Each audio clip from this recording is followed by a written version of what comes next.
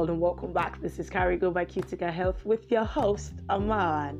On today's episode, we're looking at the topic, universal health coverage in sub-Saharan Africa. Universal health coverage in sub-Saharan Africa. Let me start by saying sub-Saharan Africa has its unfair share of problems, prominent among which is the heavy burden of disease. Health for sub-Saharan Africans therefore tops the list of priorities any time, any day. Now, since health, according to the World Health Organization, is not merely the absence of disease or infirmity, but a state of complete physical, mental, and social well-being, the logical consequence of universal health coverage for sub-Saharan Africa is that everyone living in sub-Saharan Africa will have access to health and healthcare from birth without having to rob a bank.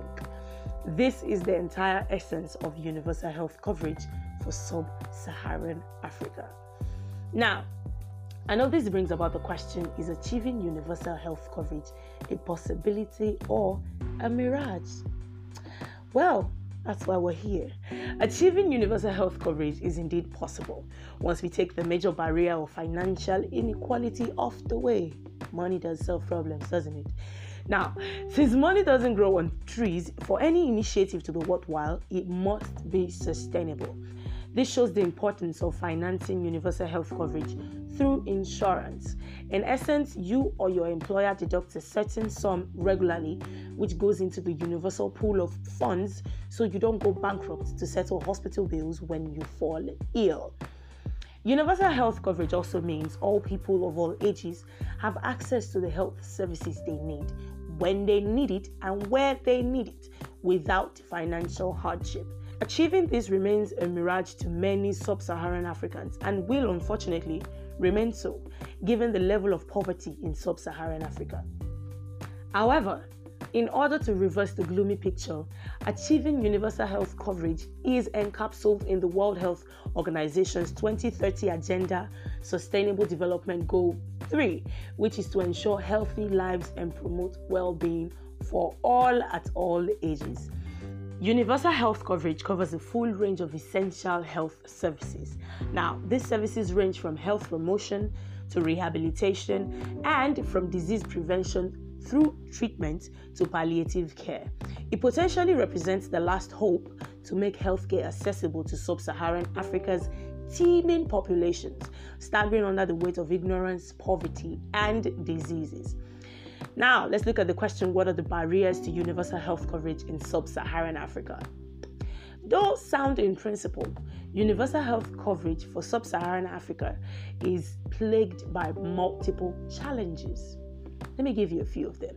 Number one, too many people live in abject poverty, which makes it impossible to pay premiums to effectively secure or sustain the universal health coverage. Number two, too many are uninsured and practically uninsurable because they belong to the little regulated but very large informal sector. Number three, too many neglected communities lack primary care facilities, maybe because they lack a political voice. Number four, there's too many segmentations in the health insurance fund pool, which results in poor harnessing of funds. Number five, too little revenue in the common pool. There's little to go around.